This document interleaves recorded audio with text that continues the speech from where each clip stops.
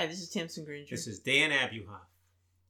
On Halloween. It's Halloween. It's October 31st. Tamsin and Dan. Read the paper. On Halloween. The Halloween edition. Right. Yeah. And I love the costume. I know we both have outlandish costumes. It's too bad you're all missing this. Outlandish. Yeah.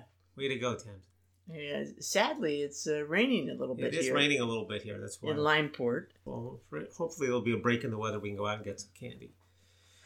But in the meantime, we're hard at work here doing the podcast. Although I did see Hazy had an excellent outfit lined up for Halloween. You haven't seen anything from Pepper yet. Hazy had a baseball uniform. A baseball uniform. You look just like a baseball player. Actually, he looked just like you as a young baseball player.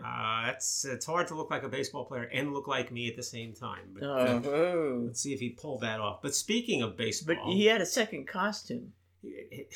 Did he? Yeah, you didn't look at the most recent pictures? What's the recent most What have you been doing? I'm looking at your skeleton earrings, but go ahead, yes. Okay. What's the second costume? Well, you'll have to go look. No one else people aren't gonna know. What's the second costume? I'm not giving it away. All right, I'll look it up while we're talking. The point is that let's stay on baseball. We're in the middle of the World Series. I shouldn't say that. We're toward the end of the World Series. Dad. What? Put down your phone while we're doing the podcast, okay. Will you please? I got to see this costume. It's my grandson. The World Series, as you would call it, the World Series is coming to a close, and there's so much that the World Series carries besides baseball. But for me, the special meaning is. Well, I talked to my mother about your conversation with your mother about this morning. She said, and your mother, who lives outside Atlanta. Said, do you think the Braves have a chance? That's right. And the Braves are winning 3-1 in the World Series. And this to me, and it's not like your mother doesn't know it's 3-1. No, and she said she didn't watch the whole game. No. Maybe she thought the Astros won and that it was now 2-2. No. She didn't think that. First of all, there's one clear. Your mother's 96. God bless her, number one. But number two, she knows the Braves are up 3-1. She lives in the Atlanta area. She can't not know that. This sums up your mother's approach to life. Okay? She's got the team that's up 3-1, and her attitude is, do you think they have a chance? Which is, yes. The answer is they have a very good chance, particularly since the way the Astros are managing the team with Dusty Baker, their chances are excellent. Because the Astros blew that game yesterday by taking out the pitcher Zach Greinke after 4 shutout innings because somebody did some analytics upstairs and decided that would be enough pitching for Zach Greinke, who may be going to the Hall of Fame at some point, but was only allowed to pitch 4 innings yesterday. Someone should have counted that there were, quote, 5 innings left in the game, and they didn't have 5 good relievers left to pitch. So instead of winning the game 2-0, which is what the score was when Zach Greinke left, they lost 3-2. So that's the way that goes. But I'm not going to dwell on that. And it's not like the Astros don't have a chance, as your mother reminds us. There are a couple of very interesting stories. Just quickly, I don't know that much about the Braves. You would think I'd know more, but I don't. But there are 2 guys who have really risen to prominence in this series from the Braves who weren't that well known before.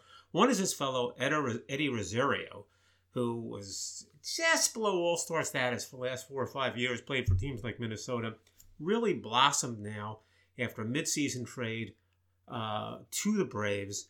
But what fascinates me about Rosario is, besides the fact that he's hitting up a storm, is that he travels with his own barber.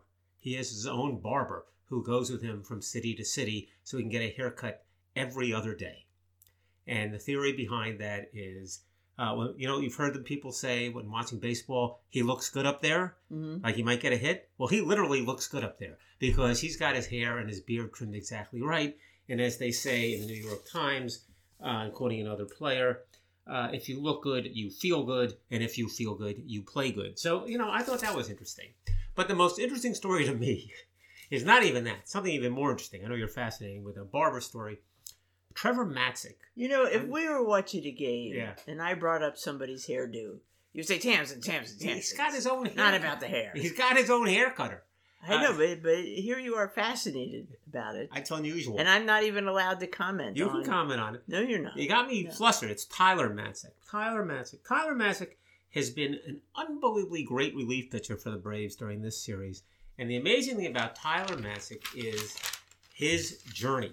He was drafted in the first round, okay, of the draft of the amateur draft, and that was I don't know. Let's see, what year was that? That was about 2011, 2012. Colorado Rockies did very well right away. Came up to the majors 2 or 3 years later, which is a good timetable. Had a great 2014, his first year. He gets to the team in 2015. He can't throw a strike. He has what are called the yips. That's what they call them, the yips. Mm-hmm. And in golf, it's like you can't putt. In baseball, it's when pitchers can't throw the ball over the plate. And it's a mental thing, right? And it's so bad, he would have, not only can he not throw strikes in games, he would have a catch with somebody, and he would throw the ball like 20 feet away from them. He couldn't throw it to them. And, they talk about it here, and it's a psychological thing. He said it's a fear thing, and it causes your body to sort of tense up and freeze, and you just can't perform. So he what? I never know where the ball's going to go when I throw. There are other reasons for that besides the yips. In his case, he had all the skills. All right, we get it. He's got the yips. He finds somebody to help him. The team drops him. A yip master? Yeah, a yip master. A guy is a former Navy SEAL who had his own baseball career cut short because he got the yips. And there's no magic here. It's just, he has him doing these mental exercises. You got to keep throwing. And he actually gets to a point in 2017, he just says the heck with it, and he quits. But then he decides to come back and try it one more time, right?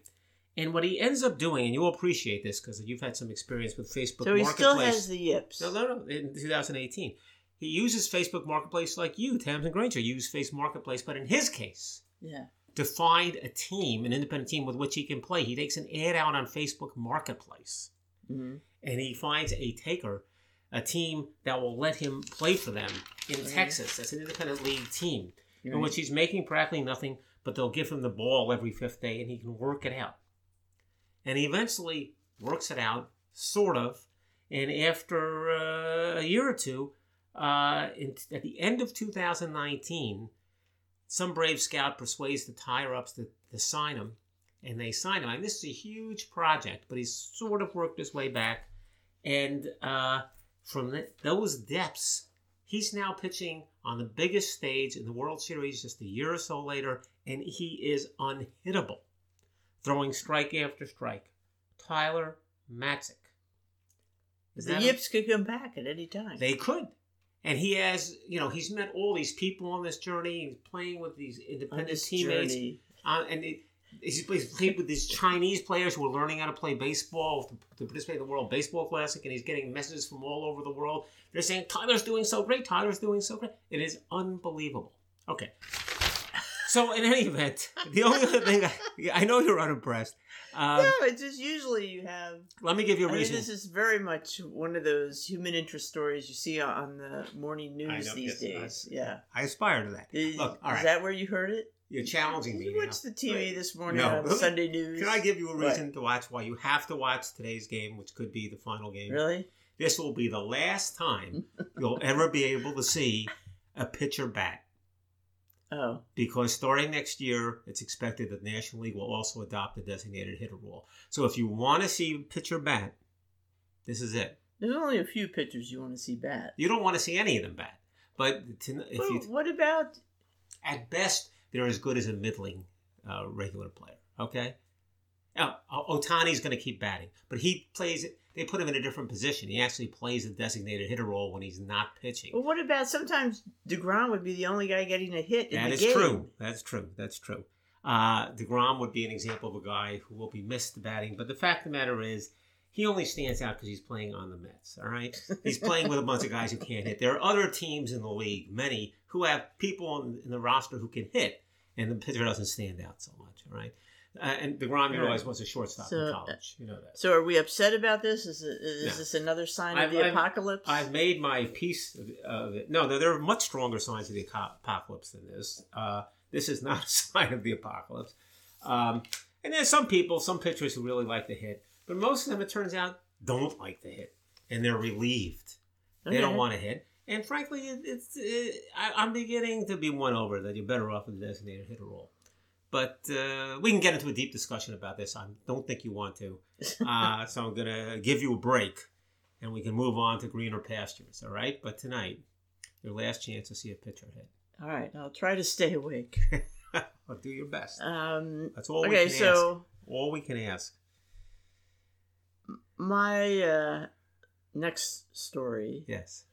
is about a female author being awarded a literary prize worth like $1 million. More than $1 million, yeah. Is it? And in Spain. Right. Okay. Spanish writer. Right. Carmen Mola. Right. And the book is called The Gypsy Bride. Mm-hmm. And it's about a female, I guess, police detective. Mm-hmm. Right. And so it's, right up our alley, Yeah, right up your alley. I could be. You should read it. Reading it. No, I can't read it because it's in Spanish. They haven't translated it? No, I don't think they have. Oh, I just went on Amazon. I didn't find anything of it. So they have the whole ceremony to present this prize, the Planeta Prize. Uh-huh. Right. And what it is really a what do you call it? It's a commitment to publish the book. So it's a commission. I don't know what word you have in mind. The money you get ahead of time before it's published. Right. Anyway, so the king of Spain is there at the ceremony. Really? And they, call out the name Carmen Mola, and 3 men walk up to receive the prize. So it turns out that these 3 guys have been writing her books. Well, writing under a pseudonym. Writing under a pseudonym, yeah. Yes. A pen name. And as you might expect, some people are outraged by this. They feel these men are taking advantage of the enthusiasm for promoting female writers. Right. And female, maybe even, female characters. Right. As it being in the lead, etc. But this was not a prize just for female writers. This is just a general prize. No. But people feel that it was a deception. Mm-hmm. Clearly it was a deception. Even the, one of the editors who's promoting the books, at the publisher, does a little, I don't know, at one point says this Carmen Mola is a pseudonym, right. But also more than implies, kind of quotes a biographical snippet, as it says here in the article, that states the writer is a female university professor who lives in Madrid with her husband and 3 sons. So that helped promote the assumption that the writer was a female. Right, because and then it was the publisher said that was exposed to be a lie at this ceremony. Yes. Yeah. Well, there were 1 or 2 prizes I think they mentioned in the article that were focused on female authors or something, or something that was promoting female that the book did benefit from. Mm-hmm. And that probably grates a little bit more, you would think. But what are you going to do? I mean. Well, these guys are saying, how could we foresee the success? I'm with them. We didn't know. How did they know? I don't know. Well, let me ask you this question. If you're getting together and you're, coming up with a book, you may say, well, how about this? This would sell. Right. But isn't so it's not purely. But isn't the interesting thing about this creative inspiration? Yeah, but by the way, the book is called The Gypsy Bride. Oh, okay. In case you do want to read it. Well, I thought. Yeah, there's a couple different, but the new one's called The Gypsy Bride. No. The 2018 book. Oh, it's called Gypsy Bride. Okay. The one that's going to be published with this forward. Yeah. Forward. Is that the word? Yeah. Is The Beast. Advance is the word you're looking for. Advance, yes. I knew it was something like moving in that direction. Right. La Bestia. Right, and that's a little bit different, but it's not a pure detective novel. It's a historical thriller set during the cholera epidemic in 1834. No one wants to read that. Well, clearly these guys have their eye to current events. Right. And what might Let me ask you this question, okay? If you're looking at this from even a feminist perspective, which is, I'm not, but someone might be, maybe even you. Isn't it more important that the protagonist is female, that it's about a female detective who is sought after by, in this case, I think a male subordinate, in a sense, which sort of flips the script on a lot of this stuff? Isn't that a more significant departure than Daniel. it being written by a man Daniel. versus a woman? No. No? No, it's the men get all the money as usual. Okay, it's about the money. Yeah, it's about the Benjamins. The men get the prize. The men get the money. Oh man, they have to support families. Then I mean, you understand. Women don't have families. All right, what's wrong with you? Just kidding. That was just a little joke, a little sexist joke. Anyway, might be a good book. It's very popular. Yeah. Well, look, it's a huge success. It is up your alley, the detective series. I'm going to wait for the PBS series. You won't have to wait long. I'm sure it's coming.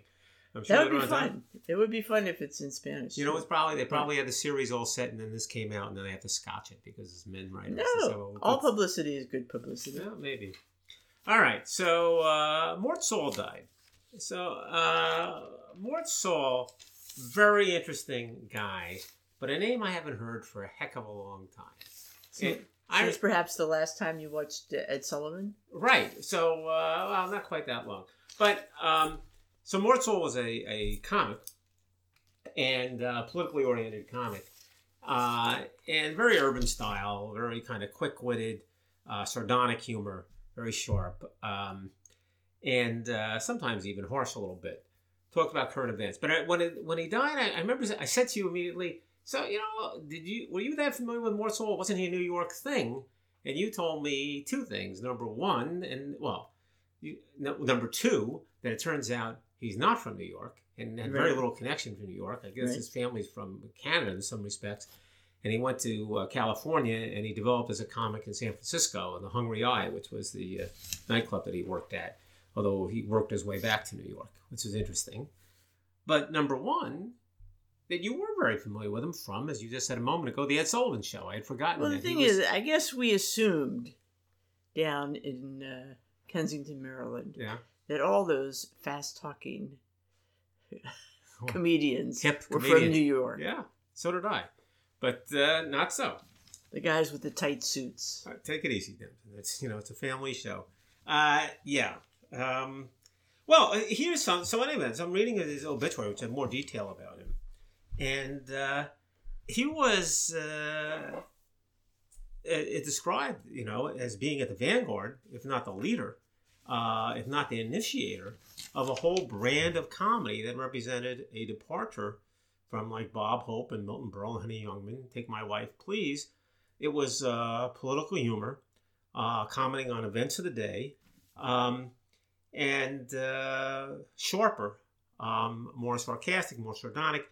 And as exemplars, they list in the obituary: Lenny Bruce, Dick Gregory, Woody Allen, Jonathan Winters, Joan Rivers, George Carlin, Richard Pryor. But they describe Mort Sahl as the first. The originator? The originator. They literally say in the obituary that these comics followed in his wake. And of course, that wake goes on to include, Jonathan Stewart and people like that. So it was a big deal. And what I also didn't realize, how big a deal he was. Not only was he successful in terms of having his nightclub act be successful, but he hosted the Academy Awards. He hosted the first Grammy Awards. He was on the cover of Time magazine. And he was really a departure. He was considered an intellectual comedian. Dismissed by some, Bob Hope once teased Mort Sahl as, quote, the favorite comedian of nuclear physicists everywhere. So, he was a little too smart for some people.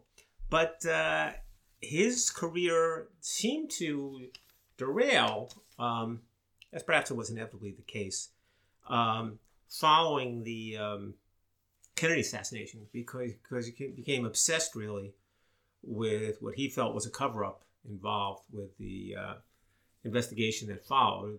The Warren Commission, for those who don't recall, Earl Warren was a Supreme Court justice. When Kennedy was shot, they asked the Supreme Court justice to had a commission to write a report about who was behind the assassination, and a lot of people criticized the Warren report. Mort Saul was caught up in that, and apparently kind of lost his bearings on that. And also, frankly, he was kind of a difficult guy. At one point, somebody's quoted as saying that Mort Saul had a great knack for making ex-friends. He was just an impossibly difficult person. So he was throwing jibes at Eisenhower. He supported Kennedy. He wrote jokes for Kennedy. But as soon as Kennedy was elected, Kennedy was who he was talking about and making jokes about and criticizing. He just criticized everybody. Well, the Kennedy administration didn't like it. Mm-hmm. And he lost a lot of friends along the way. And people were ultimately, he alienated everybody, is really the short version of events. So he ends up kind of disregarded and forgotten. Frankly, look, he was in his 90s. Not many people are considered really hot comics in their 90s. So that was going to happen. But a tremendously influential figure. Mm-hmm. And I thought he was hysterically funny. Okay. Of course, I was like 8.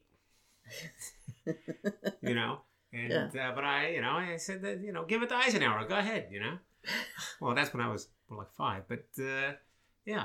So anyway, highly influential. As influential as anybody you can think of, really, when you think about all those people. Mort Saul. Yeah. So, time for a museum update. Oh, yes. Sure, Tenson. Ding, ding, ding, ding. Yes. Go ahead. So, we are, I think, getting closer and closer to going to New York. Closer, right? Yes. Because you've got to go back to your office, clean out your office. Right. And I've got to see some art that wasn't done by children or grandchildren. Okay. Well, that's silly. There's plenty of art out here. Yeah. But anyway, one idea would be to go to the Morgan Library and Museum. Well, you've been there before. Yes, but they have a show there now, Van Eyck to Mondrian, 300 Years of Collecting in Dresden.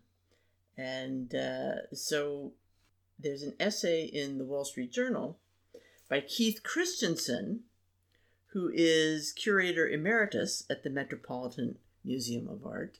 So he knows stuff. And it's actually a very well-written essay. It's from this... they have a column called Masterpiece that's on the back page of the review section of the Wall Street Journal. And somebody writes about some masterpiece. Right. And sometimes they're well-written and sometimes less so. This is actually a very well-written essay, and it simply talks about a preliminary drawing done by Jan van Eyck somewhere around 1435, a long time ago, in preparation for a portrait of an older man.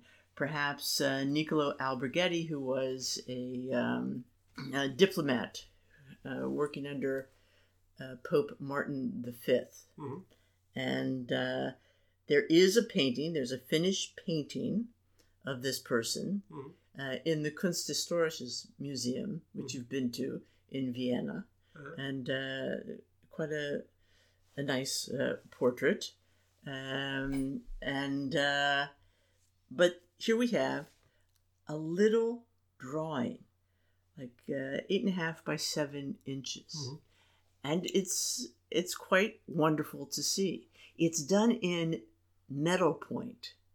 That is to say, silver point, most of it, and a little bit of gold point on specially treated paper. So just like you can draw with graphite, you can draw with silver. And it's, painstakingly, beautifully detailed, but it also has notes in the margins for the colors of everything. So we can, have a view into Van Eyck's process. And the finished portrait, as I said, is quite wonderful as well. And Christensen kind of extols Van Eyck for being one of the people who can achieve recording the external appearance of a sitter as with such perfection so as to describe that person's inner character as well. Mm-hmm. Because, very often you get a great painting, but it doesn't look much like the person, or a wonderfully detailed painting, but still doesn't really tell you about the person. Van Eyck, he felt, has a way of creating such an image as it, speaks to you about the person as well. So anyway, that was a nice little essay, beautiful little drawing, and I look forward to perhaps going to New York. Well, we're going to go to New York. I mean, although it's been a while, and the question is, what's the subway like these days, right? Well, we don't have to take the subway. No, you don't. There are ways around that. There are ways around it, yes. But we'd also like to go see Caroline or Change. Yeah, we're going to see some stuff. Because that got a very good review. We're going to see Assassins in December, right? Yes. So that much we know. Yes, we got some stuff lined up. We just got to get off the schneid here. Yes, we got. But as soon as the death cleanse is over, we haven't spoken about that. Yeah, death cleanse being distinguished from the pandemic. The death cleanse is getting rid of our stuff. Right. I realized I should put a couple of Mortzall lines in because people, I'm not sure I communicate anything about Mortzall. So and after you've done that, I'm going to go a little more deeply into Jan van Eyck. Okay, let's do that. So, here's a Mortzall thing. In one early routine, he declared that Brooks Brothers stores didn't have mirrors. Customers just stood in front of one another to see how they looked. How's that, huh? It's hilarious. And here's what he said about capital punishment. He said, I'm for capital punishment. You've got to execute people. How else are they going to learn? Okay. All right, yes. You want to make your Van Eyck points, or should I go on? That's some real New York humor there. I'm thinking. I'm not getting it across. I mean, get on YouTube, look up Mortzall. So this struck me. I'm not sure it struck you as much, but I don't fall for this kind of stuff. I'm kind of a hard case. But here's an article called 70th Birthday Party Climbing El Capitan. And it's a story about a woman named Deirdre Wallenick who had lived a very relatively sedentary lifestyle in New York. In her 50s, she took up, in her 40s, she taught herself to swim. In her 50s, she took up running. And at 60s, she took up rock climbing, and then made a record-breaking ascent at the age of 66 of El Capitan, which is a very difficult slope to climb in Yosemite National Park. And then 4 years later, just very recently on her 70th birthday, climbed it again, albeit in a somewhat easier path. She's climbed it like a zillion times. She's climbed it a few times, not a zillion. That was like 192 times. No, that was a different person they were talking about there. But she does have a big advantage in terms of rock climbing because her son is I think, world famous rock climber, right? So there was that book, that movie, which was called Solo something? Free Solo. Free Solo, right. Alex Honnold is her son. He's the guy who climbs El Capitan with no ropes, with no anything. In that documentary, Free Solo. So the story of how she starts rock climbing is cute. Yeah. Because he's injured.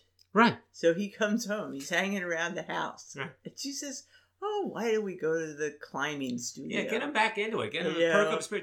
This is 10 years ago. She's going to go halfway up and then come down. Right, she's 60. She gets hooked. She gets hooked. She does like 20 climbs up and down the climbing wall. Listen to where this is. So they have this interview. They say, well, where did you stand physically? Where did your life stand right before this was going on?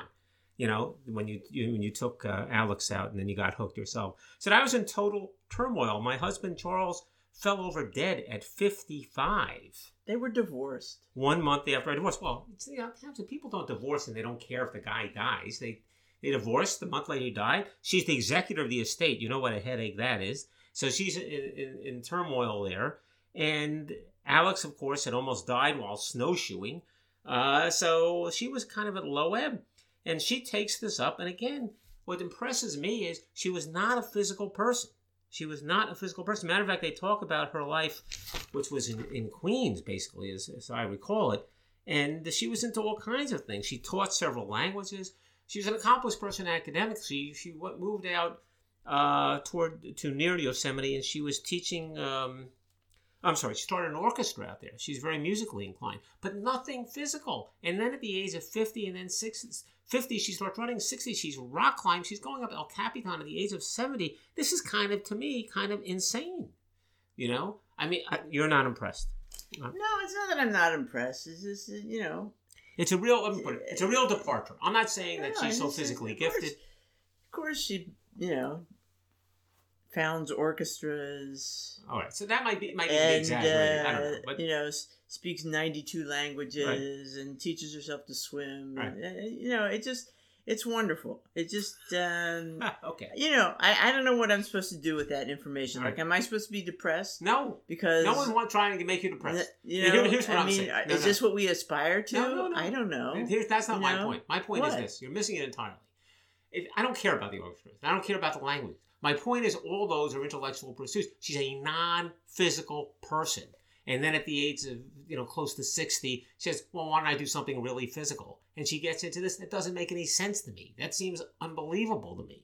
So they ask her, what would you tell people who seem to be stuck? She says, you first have to figure out why you think you can't do something and ask yourself if that's valid. There's somebody every step of your life telling you what to eat, what to wear, that you can't sleep without taking this drug. It's all nonsense. You can decide what you're capable of. Fill in the blank. Yeah, maybe. Yeah, look, it's the departure that strikes me. It's the idea that she goes from being a relatively sedentary person to doing what she's doing. There are people who try to do that. To do what? Make a big change in their lives? Yeah, who suddenly, I'm willing to believe there are plenty of people who walk into climbing studios and try to go up a climbing wall, and they don't get up, and they walk out, and they never come back. Oh, sure.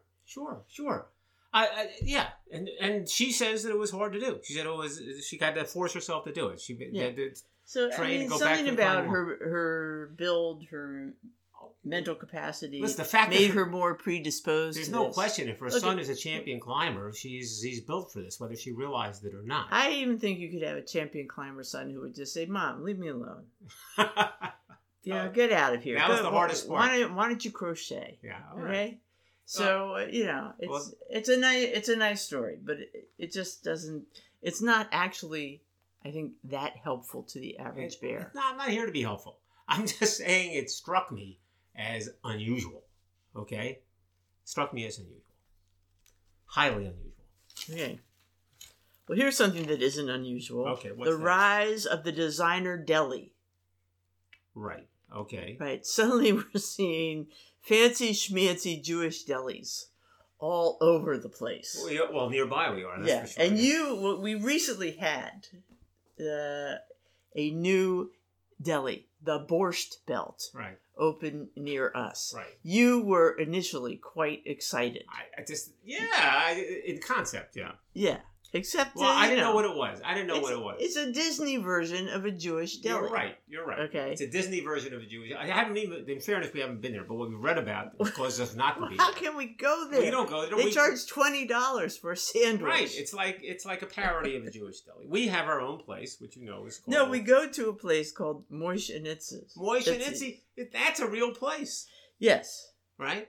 Even though it's a little bit of a drive. And now, even that is not such an old place. It's very... It opened in 1996. The word design has never been applied in the same sentence as Moish and Itzy. No. As Moish or Itzy. It's right. completely undesigned.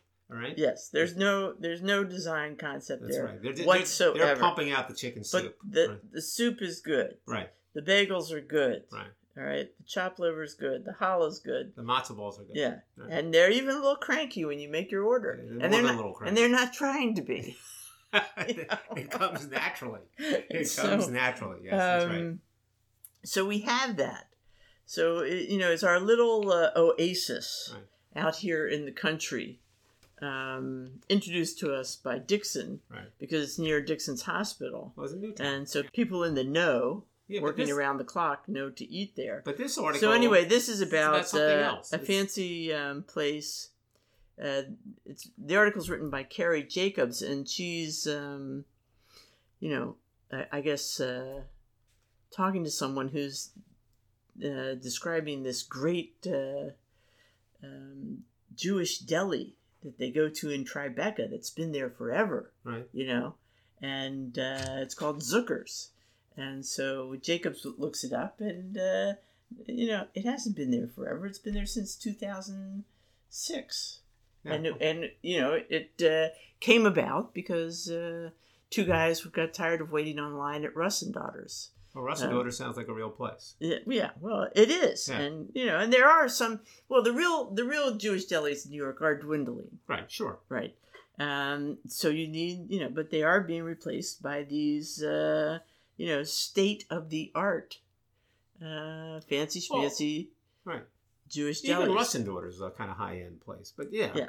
And so anyway, and, there are examples of this all over the country, apparently. Really? Not just in Manhattan and Brooklyn. And one of the ones they cite is Pearlie's in Richmond. And we've been to Pearlie's. Yeah.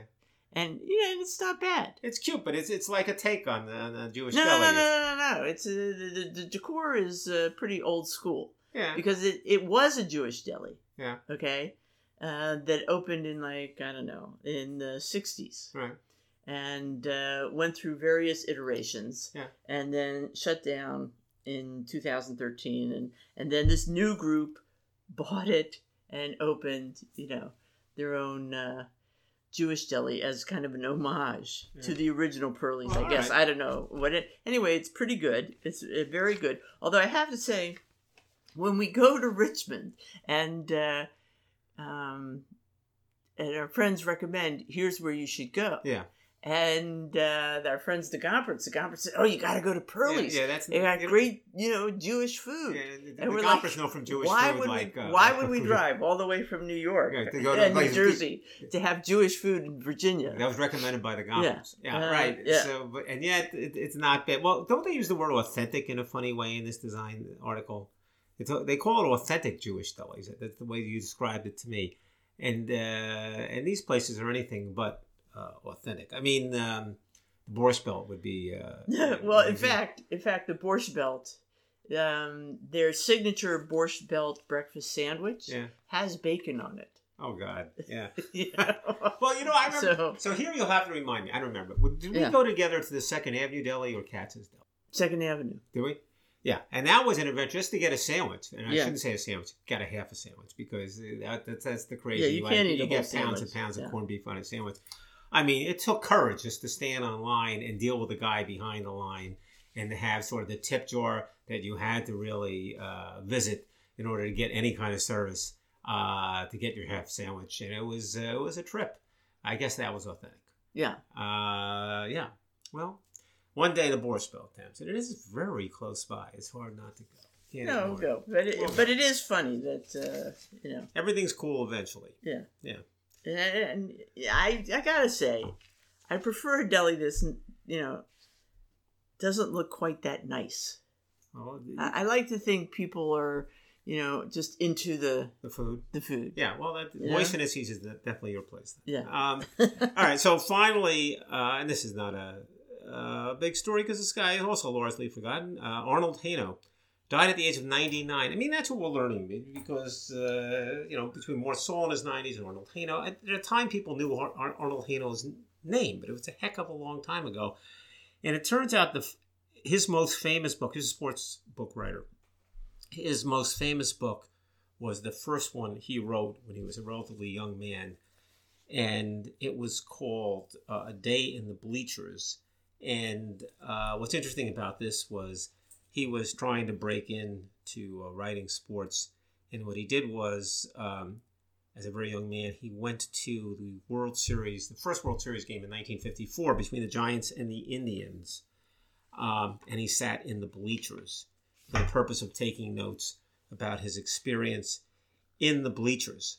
And it's interesting. They they have passages from the book, and he's describing what it's like being in the bleachers, and it's just such a different world. At one point, there's a guy in the bleachers taking up a collection to buy watches for the players on the Giants to show their appreciation for winning so many games that they went to the World Series. All right? And this is what's happening in the bleachers. And the guys in the bleachers are not loaded with money, but they're putting their money together to buy watches for the play. I mean, the world has changed.